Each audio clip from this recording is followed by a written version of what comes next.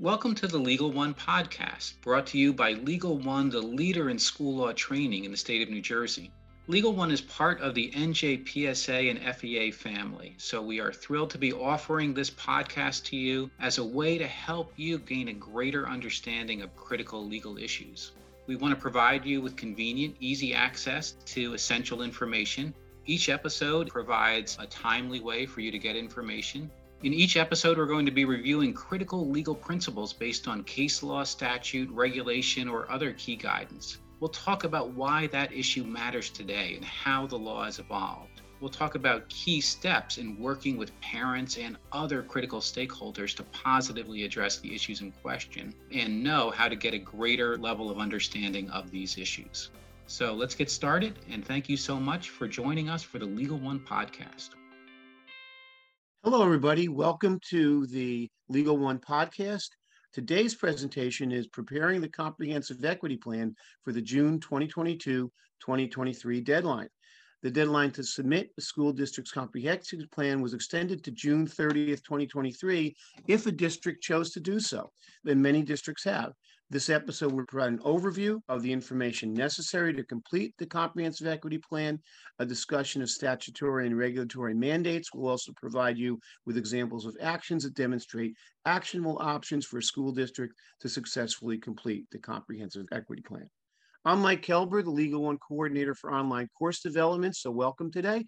And with me is Sandra Jacques, the Legal One Supervisor of Legal Research and Content Development. Welcome, Sandra. Thank you, Michael. Always glad to be with you today.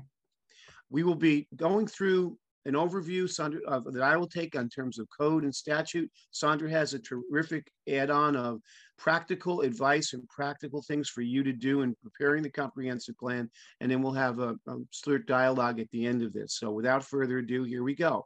As a disclaimer, please remember that this is a summary of law only. It's not meant as legal advice, notwithstanding the fact that Sandra and I are attorneys. We do not have an attorney-client relationship with you, so we're giving you information. The nice thing about this is we've altered our disclaimer this year.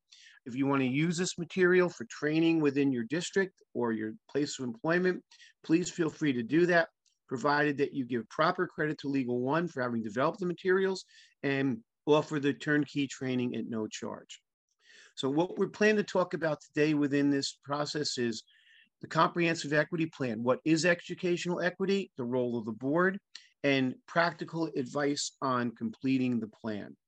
So let's talk about what educational equity is. That's something that it's a term that gets thrown around a lot. What is equity?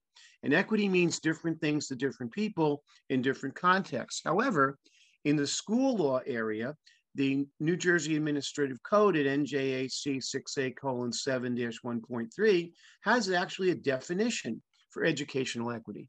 And that means a cohesive set of policies, programs, and practices that assure high expectations, positive achievement patterns, and equal access to educational opportunity for all learners, including students and teachers.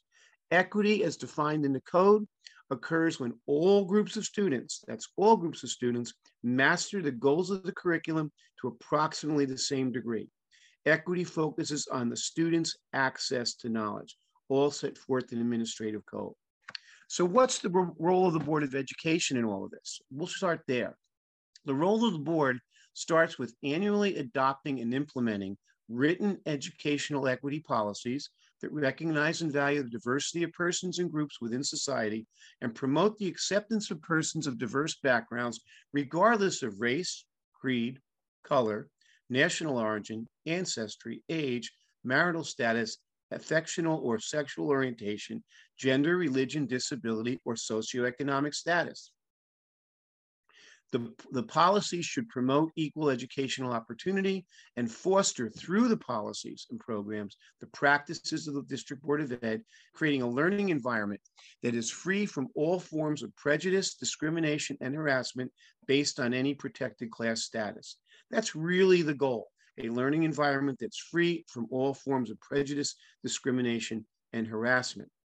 Equal educational opportunity within the context of all of this means the creation of these environments that enable the provision of a thorough and efficient education as defined by the New Jersey Student Learning Standards, differentiated instruction, formative assessments aligned to New Jersey student learning standards, and high expectations for teaching and learning in a public school district. And when prejudice and other forms of discrimination have been eliminated in the school district's policies, practices, and curricula, and here's the key for me, as evidence through the narrowing of the achievement gap. It's always nice to know where you're heading and what your goal is. The goal here is narrowing of the achievement gap. When that occurs, we have achieved equal educational opportunity, and all students and staff can enjoy equal access to all programs and benefits provided by or offered within the public schools of the school district. So as a former math teacher, one of the things I like goals and objectives. And so you know where you're going. My favorite philosopher, Yogi Berra, would say, be careful if you don't know where you're going because you might not get there. You need to know where we're headed. We're headed to narrow the achievement gap. That's the goal. And that's the purpose of the policies in this area. So what else does the board have to do?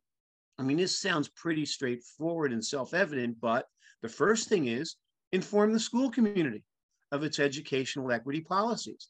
Let the students know, let the staff know, let the parents know, let all the members of the school community know of the equity policies for the district.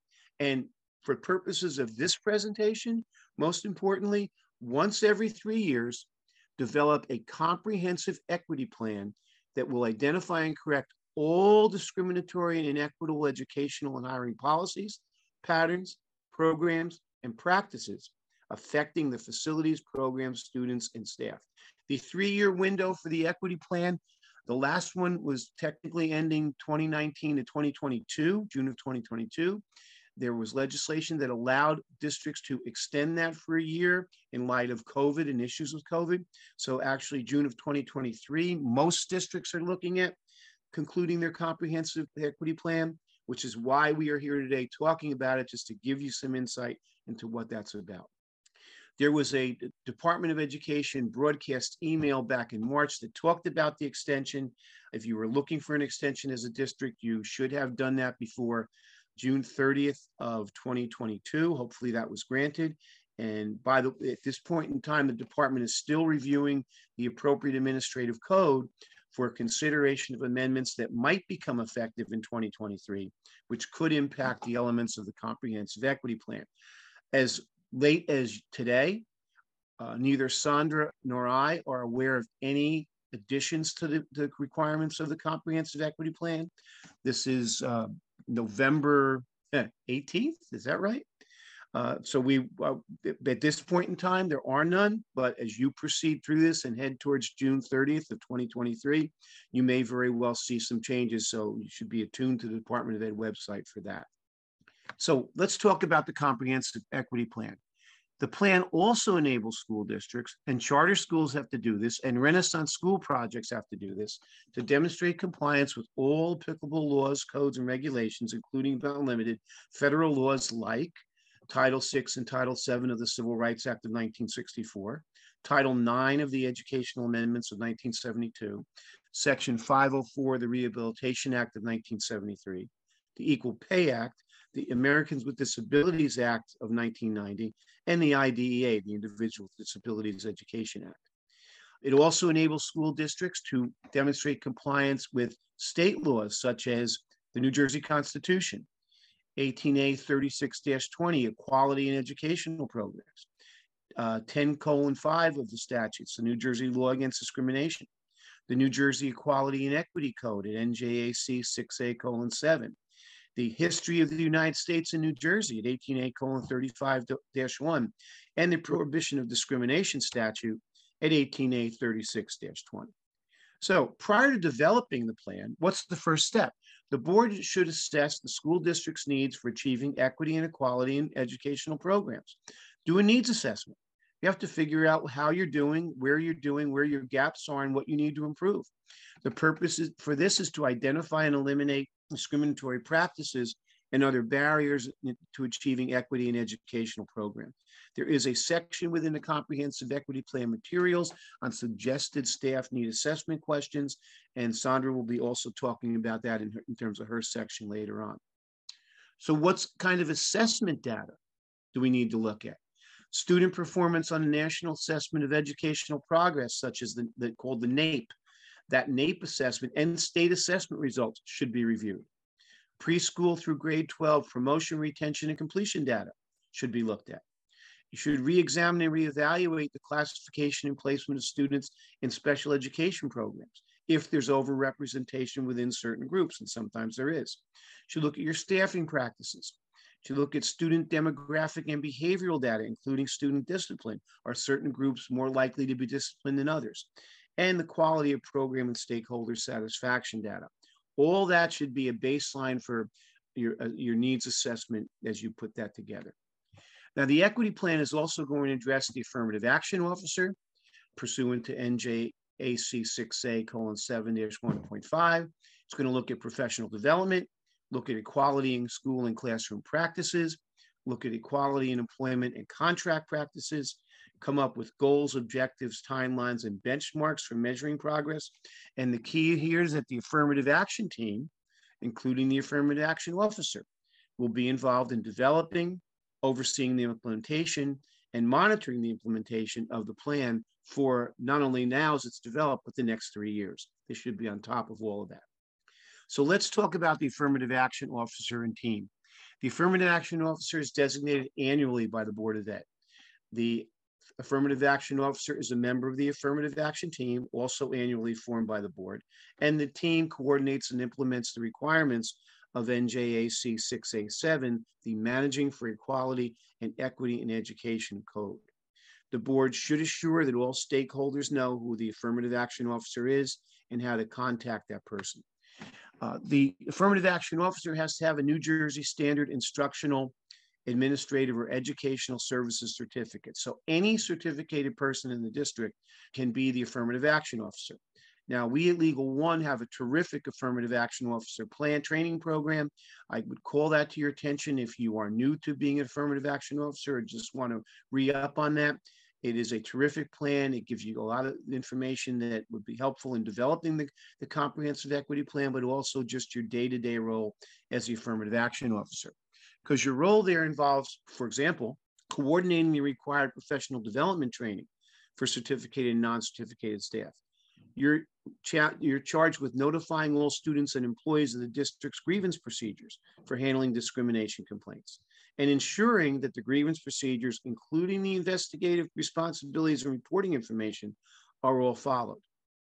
Now, the affirmative action team also has roles in this piece. They develop the comprehensive equity plan, which we're talking about today.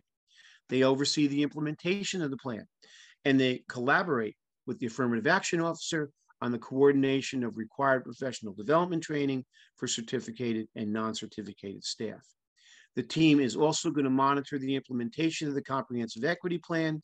They're going to conduct the annual school district internal monitoring audit to ensure compliance with state and federal statutes. And the team, the makeup of the team is a minimum of 3 individuals, one of whom is the affirmative action officer, and it should be comprised of diverse stakeholders. Now, some consideration could be for the athletic director, the guidance director, personnel director, or the anti-bullying specialist. The Department of Ed also encourages inviting members of the community, such as parents, to be part of the affirmative action team as well, but that's not required, but it is encouraged by the Department of Ed. So let's talk about some of the issues we mentioned that the team and the affirmative action officer are charged with following up on. One is professional development. In looking at the comprehensive equity plan, the board should annually on a continuing basis provide training to all staff on identifying, resolving issues related to the achievement gap. Remember, that's our ultimate goal, narrowing the achievement gap, and other inequities arising from prejudice on the basis of protected class status. Professional development is provided to all staff, certificated and non-certificated. Sometimes the non-certificated people are left out of the training aspect because maybe they're not looked at as someone who would be that important in doing professional development for the equity plan, but they are and they need to be included. You should invite parents and community members to be part of the professional development. New staff, board has to ensure that new staff receive professional development on educational equity issues in their first year of employment. So every year, new staff should be receiving training on educational equity.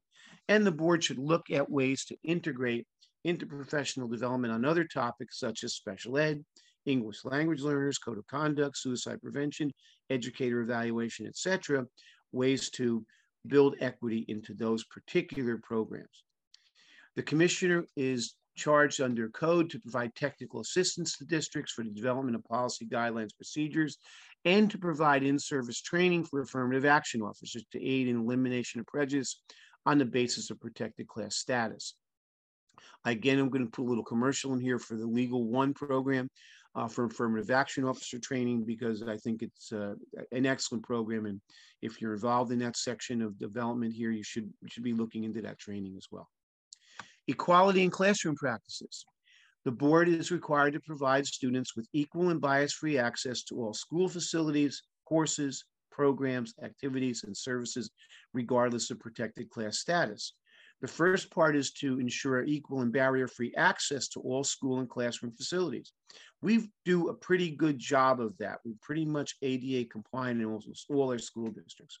The second point here is one that's been in the code for a long time, but really there are some districts that maybe aren't quite on top of this as much as they should be. The code requires that you should be attaining within each school minority representation that approximates the school district's overall minority representation. That exact apportionment is not required, but you should have a reasonable plan that achieves the greatest degree of racial balance that is feasible and consistent with sound educational values and procedures. So now, depending on what your community is, I mean, you're a homogeneous community and you're all white, all Black, all Hispanic, all Asian, your schools all look the same because your student body is all the same. So the proportional representation in your buildings, that's not really a heavy lift for you. If you live in a more diverse community, as where I live, and you have various racial and ethnic groups, you start to look at what you may have, particularly at the elementary level, where you may have the neighborhood school concept. Your different neighborhood schools may not have this minority representation balance. Now, your middle schools, your high schools, you generally bring kids together from all communities, so those are not usually an issue, but you really need to take a look at your elementary schools in some instances where, you know, some may be all Asian and some may be all white and some may all be Black, depending on the neighborhoods that are there, or a majority of those ethnic groups. So take a look at that structure. That's something you should be looking at in your comprehensive equity plan. Should also be looking at multiple and bias-free methods for identification of special needs students, including English language learners. The ELL piece is something that you're likely to have, if every school district is looking at that right now, because every school district is getting a more and more diverse population with more and more diverse languages than ever before. Whether it's, you know, bringing in Ukrainian immigrants or migrants who have come across the border, or Afghanistan people who have relocated, or just the normal flow of new people into your communities. Language issues is across the board for everybody right now. You should be ensuring support services, intervention and referral services, and health services, making sure they are available to all students and there's no discrimination based on any medical conditions. And ensure that the district's curriculum and instruction are aligned to the student learning standards. Again, address the elimination of discrimination by narrowing the achievement gap and providing equity in educational programs. We know, as we've talked about this, that that's the ultimate goal. So you want to structure your program to move towards that goal of narrowing the achievement gap. The one area with respect to courses, separate developmentally appropriate male and female classes in human sexuality are permitted, but other than that, there should be no separation based on protected class status. One of the requirements in the code is that you should be looking to reduce or prevent the underrepresentation of minority, female, and male students in all classes and programs, including gifted and talented, accelerated, and advanced classes. We've seen a number of school districts that have gotten into trouble with the Office of Civil Rights at the federal level because they didn't do that. They didn't have sufficient number of minority students in their entry-level programs like gifted and talented at the elementary level, or honors math or science. And then when they got to the middle school or high school level, their accelerated and advanced classes were underpopulated with minority female or male students. So it's very important to take a look at that. Should also be ensuring a multicultural curriculum. Sandra's going to talk about a number of the new curriculum pieces that you need, is important to look at in your comprehensive plan to make sure that you are implementing them. and ensure that students have access to adequate and appropriate counseling services, and that those counseling services should not be doing anything to limit choices for students and should helping to direct them into specific work areas or vocations based on protected class status. In the phys ed and athletic area, you should be sure that your programs are equitable, coeducational, and you're not discriminating on the basis of protected class status. There should be comparable gender-separate restrooms, locker rooms, and shower facilities, so that, whatever the boys' teams have, the girls' teams have, it should be similar along those lines. You may operate separate boys and girls teams in one or more sports or single teams, as long as the program provides equal opportunities. And when we talk about equal opportunities in athletic programs, that includes salaries, maintenance of equipment, quality and availability of facilities, scheduling of practice and game time, length of season, and other related areas or matters. As the father of a girl athlete growing up, who is now a teacher and played college softball, among other things, I will tell you is that when we went through the process throughout, the girls didn't get as good a shake as the boys. It's better now than what it used to be, but it's still something you need to take a look at. In employment and contract practices, make sure you're ensuring equal and bias-free access to all categories of employment to all persons, regardless of protected class status. Don't contract with vendors that discriminate on the basis of protected class status, not that you would anyway. And there should be no assignment, transfer, promotion, or retaining of staff, or failure to assign, transfer, promote, or retain staff on the basis of protected class status. We should be ensuring equal pay for equal work as well. Some recommendations there: use equitable hiring practices that correct imbalance and isolation based on protected class status among the district, certificated and non-certificated staff, and within every category of employment. You should target recruiting practices for underrepresented populations in every category of employment, and ensure that the employment applications and pre-employment inquiries conform with the guidelines of the New Jersey Division of Civil Rights. And with that, I'm going to turn it over to Sandra to talk about completing the comprehensive equity plan. So Michael did a great job of setting up why you have to do the comprehensive equity plan and the basic overview of what's covered in it. I will tell you the way to find the forms that you're going to have to fill out is to Google NJDOE comprehensive equity plan. It'll take you right to the spot on the website, and then you will see blue highlighted lines that allow you to click on it and go to the actual forms that you're going to use and need to complete what you're doing here. So the first one will be getting your affirmative action team together. And this is important. You want to draw from all parts of the school.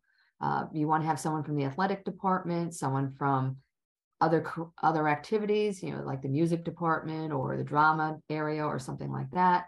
Definitely someone from the special ed department. If you are a large district, you probably want to get even a small district, you want to get someone from each building that you have that can contribute. And then they can also be your point person for gathering data from these other buildings to put together this entire comprehensive equity plan. The thing to know is that whoever is on the team is going to have to sign off. Their name is going to be there, and then they have to sign off and identify where they are in the school. So names are actually attached to this. And the other thing to keep in mind is that we work our way through it. This is a public document. Anyone that knows that it exists can ask to see it. I'm an adjunct for Ramapo and NJCU, and whenever I get to this portion of my class with my students, I tell them to go check out their own comprehensive equity plan. So they go to their administrators, and most of the time the administrators say, I have no clue as to what you're talking about, which is not a good thing. It should be more than the affirmative action officer that knows what's going on with this. And you definitely want to find the one that was done beforehand, and hopefully your predecessor did a good job so you're not starting from scratch on dealing with this. So after you have your team together, then you're going to see there are a number of grids, and I'm going to get into the specifics of what is in every box of the grid, but you will basically have to answer 2 questions when you're completing this. So it'll give the topic of the area that it's looking at. Then there's a box for, did you do it or did you not? This is a yes or no answer. If the answer is yes, in the next box, you're going to have to provide proof that you did it. So all the policy numbers, dates you might have had PD about it, changes in your program that you might have implemented, you have to prove it. Your word is not good enough. And from a legal perspective, if it's not in writing, it didn't happen, the same holds true here. If you have not completed whatever is asked for in the box, then you will have to either put not completed, but is scheduled for. So maybe you have the PD scheduled for next month. You can put that in there. But if you have nothing planned yet, what you're going to have to do is check the no box and then say, will be completed by, and you're going to have to attach a date that you think you can have this done by, and someone has to take personal responsibility for this. So a name is going to go after the will be done by type of thing. So it's a very, very serious thing. The will be done by ones and the it's not yet, but it's planned is on a separate form called Appendix C. I beg of you, I can't beg hard enough on this. Start it early. It is now November at the time of this recording. If you haven't started it already, start it now. This is an exceedingly time-consuming process. You cannot do this in 2 days.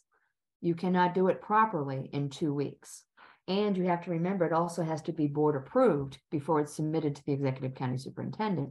So you want to be able to get this on the April agenda so that it can be approved. Or if for some reason it's not approved, you have a month to get the stuff done to fix it, to have it approved in time for submission. Now, there is the fail-safe. If it's not approved in time for submission, you can submit what you have and say it's pending board approval. And then you have to follow up again with whatever the board approval is whenever you get it. But I can't beg enough.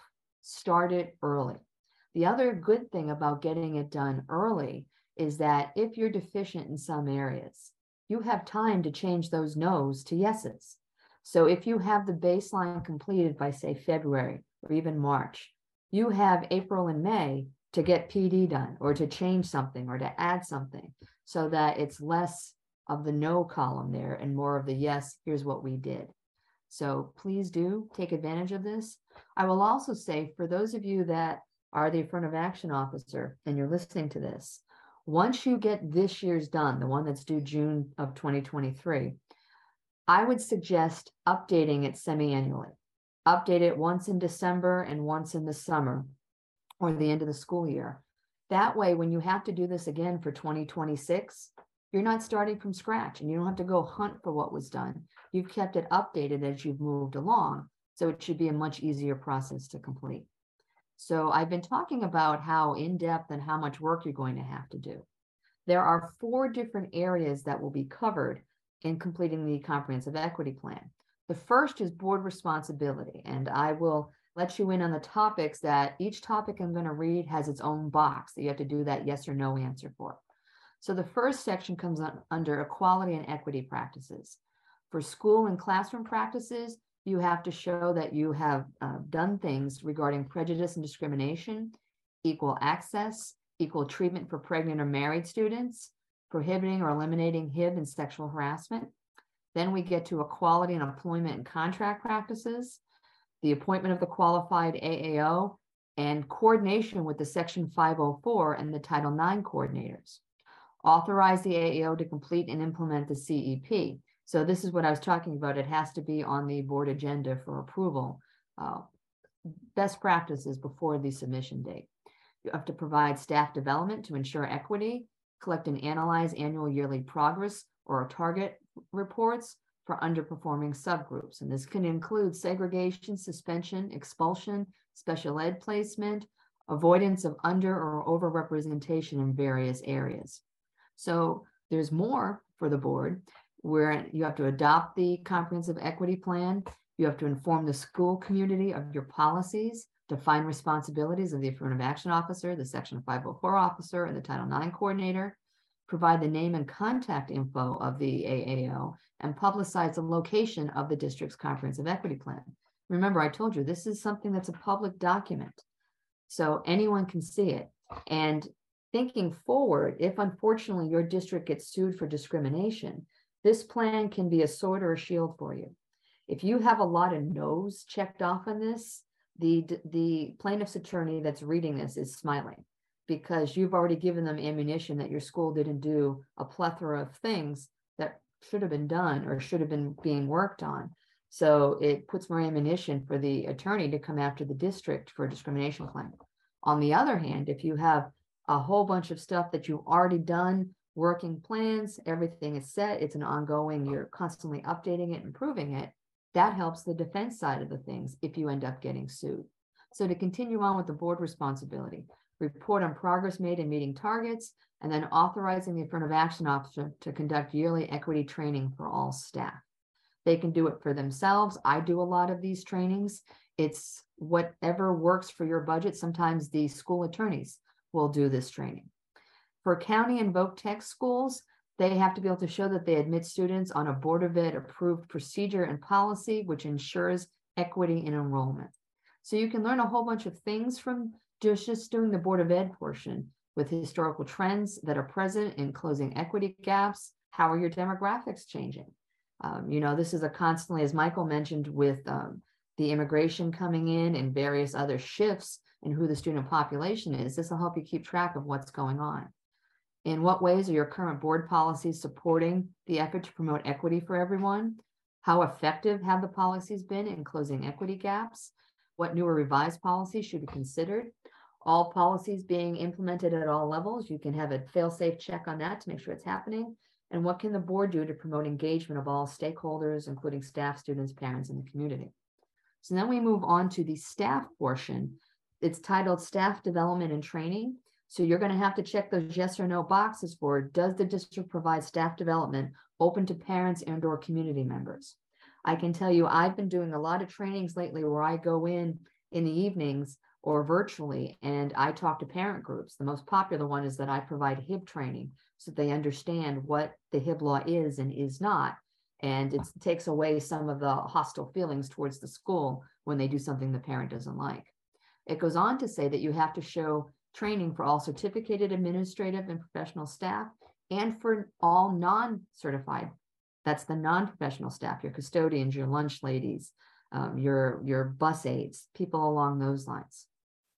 Then we move to part 3, and this is, I think, the biggest portion of the comprehensive plan that you have to show you've done stuff for. Number 1 is equality and equity in curriculum and showing that the curriculum and instruction align with the state's core curriculum content standards. So you're looking to see, does it eliminate discrimination? And you're going to look specifically at school climate, culture, and a safe learning environment. Then you go to school and classroom practices for equality and equity in the curriculum. So you're going to look to see, does it eliminate discrimination? You're looking at the school climate, the culture, or the safe learning environment. Courses of study including phys ed, the library and instructional materials, technology, software, and audiovisual materials, guidance, counseling for HIBs, sexual harassment and grievances, extracurriculum programs and activities, tests and other assessments, and does your curriculum prevent or reduce underrepresentation of students in class programs? You're going to have to verify that you have a multicultural program, and specifically they ask for your information on the instruction you're giving for the African American history. This would be the Amistad, the Holocaust, and this is where I think there'll be some revisions to the 2023. We've had a number of laws that have passed in the last few years requiring other things in your curriculum. So I expect to see boxes on Asian Pacific Islander, Asian Americans, LGBTQ, disabled, DEI legal requirements, and those types of additions to your curriculum that have been added since 2019. But wait, there's more for the school and classroom practices. Then we go to equality and equity in student access. Can you ensure equal barrier-free access to all school and classroom facilities? Attain minority representation of students within each school? Refrain from locating new facilities in areas that will contribute to imbalanced, isolated, or racially identifiable school enrollments? Ensure that the students are not separated by protected class, immigration, housing, and or socioeconomics.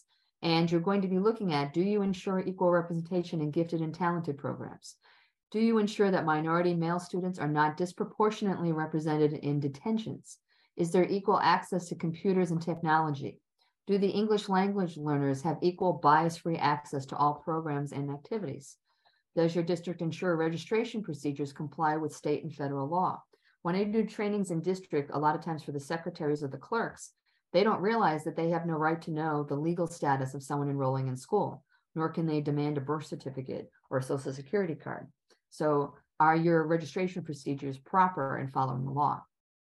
Furthermore, you have to look to see if your district utilizes a state-approved language proficiency assessment to determine proficiency of ELLs, utilize bias-free measures to determine special ed students, ensure that support services are available to all students, including the ELLs, and ensure that all pregnant students have access to school district activities, programs, and education.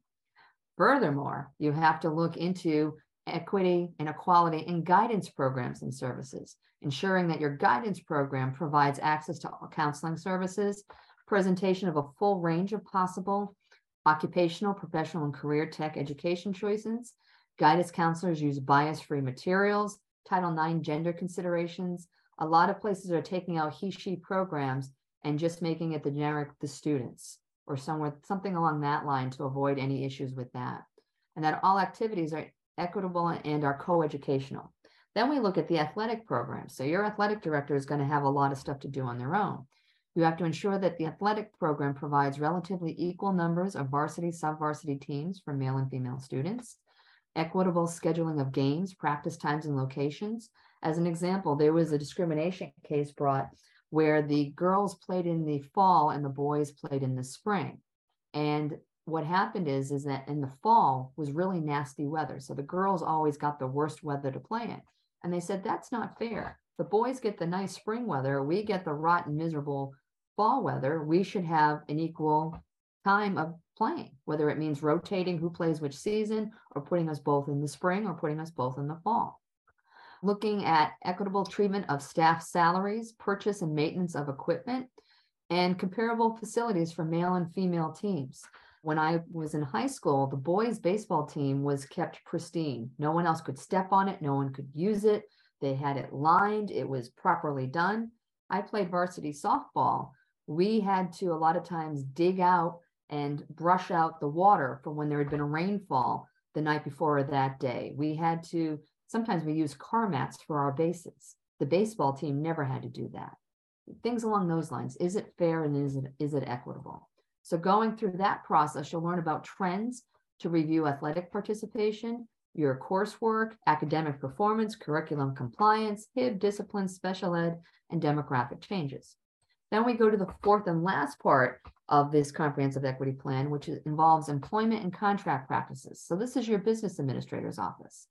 Can you show equal and bias-free access to all categories of employment, including equitable hiring practices, targeting recruitment practices for underrepresented populations in every category of employment, ensure that employment applications and pre-employment inquiries conform to the guidelines of the New Jersey Division of Civil Rights, monitoring programs and transfers to ensure non-discrimination, ensure equal pay for equal work, regardless of protected class status or socioeconomic status, ensure the district does not enter into or maintain contracts with persons, agencies, or organizations that discriminate, and provide equality in employment and contract practices.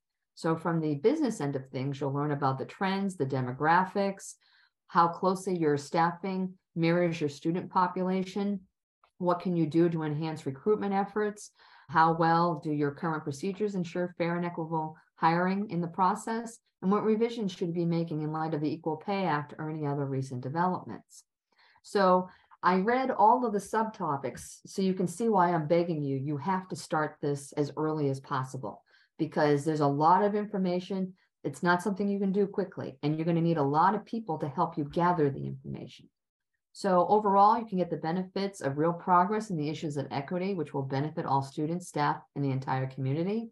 For individual students, this can help change their lives if you give them access. And one of those, if you can see it, you can be it kind of things, and working to strive to improve that. Critical, I don't like this phrase, but it's a very common one, critical breaking of the school to prison pipeline, so that kids see that they have opportunities, they feel more comfortable in doing what they need to do, and the staff is comfortable in it as well. And then you have to show real commitment to inspire others over time. So don't work alone. You can't do this alone if you're going to do it right. Frame the review in a positive light, as opposed to, look, we're deficient in all of this stuff. It becomes more of, look what we can do to make things better. Look at the impact, not just the outcomes, and not just the intent. Celebrate successes. You're going to provide a safe environment for all conversations, and you want to review your progress regularly. and view aspects of the district through an equity lens. I will say that we are going to do a full day training and go through preparing the comprehensive equity plan on February 9th. This will be a virtual training from 9 to 3 in the morning. Rebecca Gold and I will be doing that training. Our calendar as of the date of this recording is not published yet. I expect that to occur sometime in December.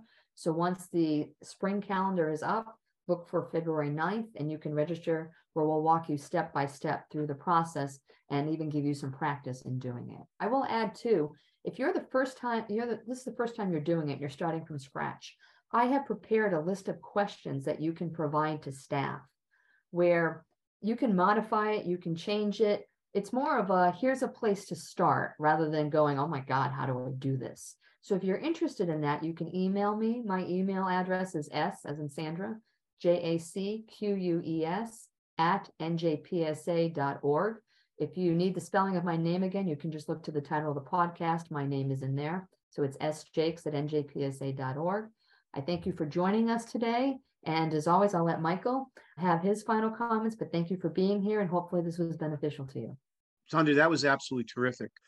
My sense is you look at this and it's CUSAC-like in its approach. And I say that CUSAC being the Quality Single Accountability Continuum for monitoring school districts, in that it causes you to take a look inward to your district and see what's going on.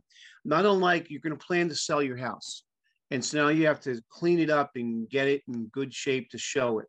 And you start to look around, you see that, well, maybe these walls need to be painted and we've lived here for 15 years, but it could be better, or the banister's broken, or maybe these blinds need to be looked at. It causes you to take a look more closely at what it is you do, how you do it, and to hopefully come up with ways in which you can make it better. And ultimately, we're looking at the goal of having educational equity within the district, and of course, the goal of narrowing the achievement gap. Sandra, any last words before we sign off?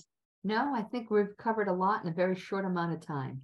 Yep. So I would suggest, if you want more information, as I said, you can take our program on February 9th to get a little more in depth about this, and you can always contact us as well. I gave you my email address. Michael's is his first initial and last name as well, MKAELBER @njpsa.org. Again, you can get the spelling of his name from the title of the podcast as well. Okay. Thank you, everybody, for being a part of today's podcast. We look forward to speaking with you and having you attend future podcasts in the Legal One programming. Thank you very much and have a great night.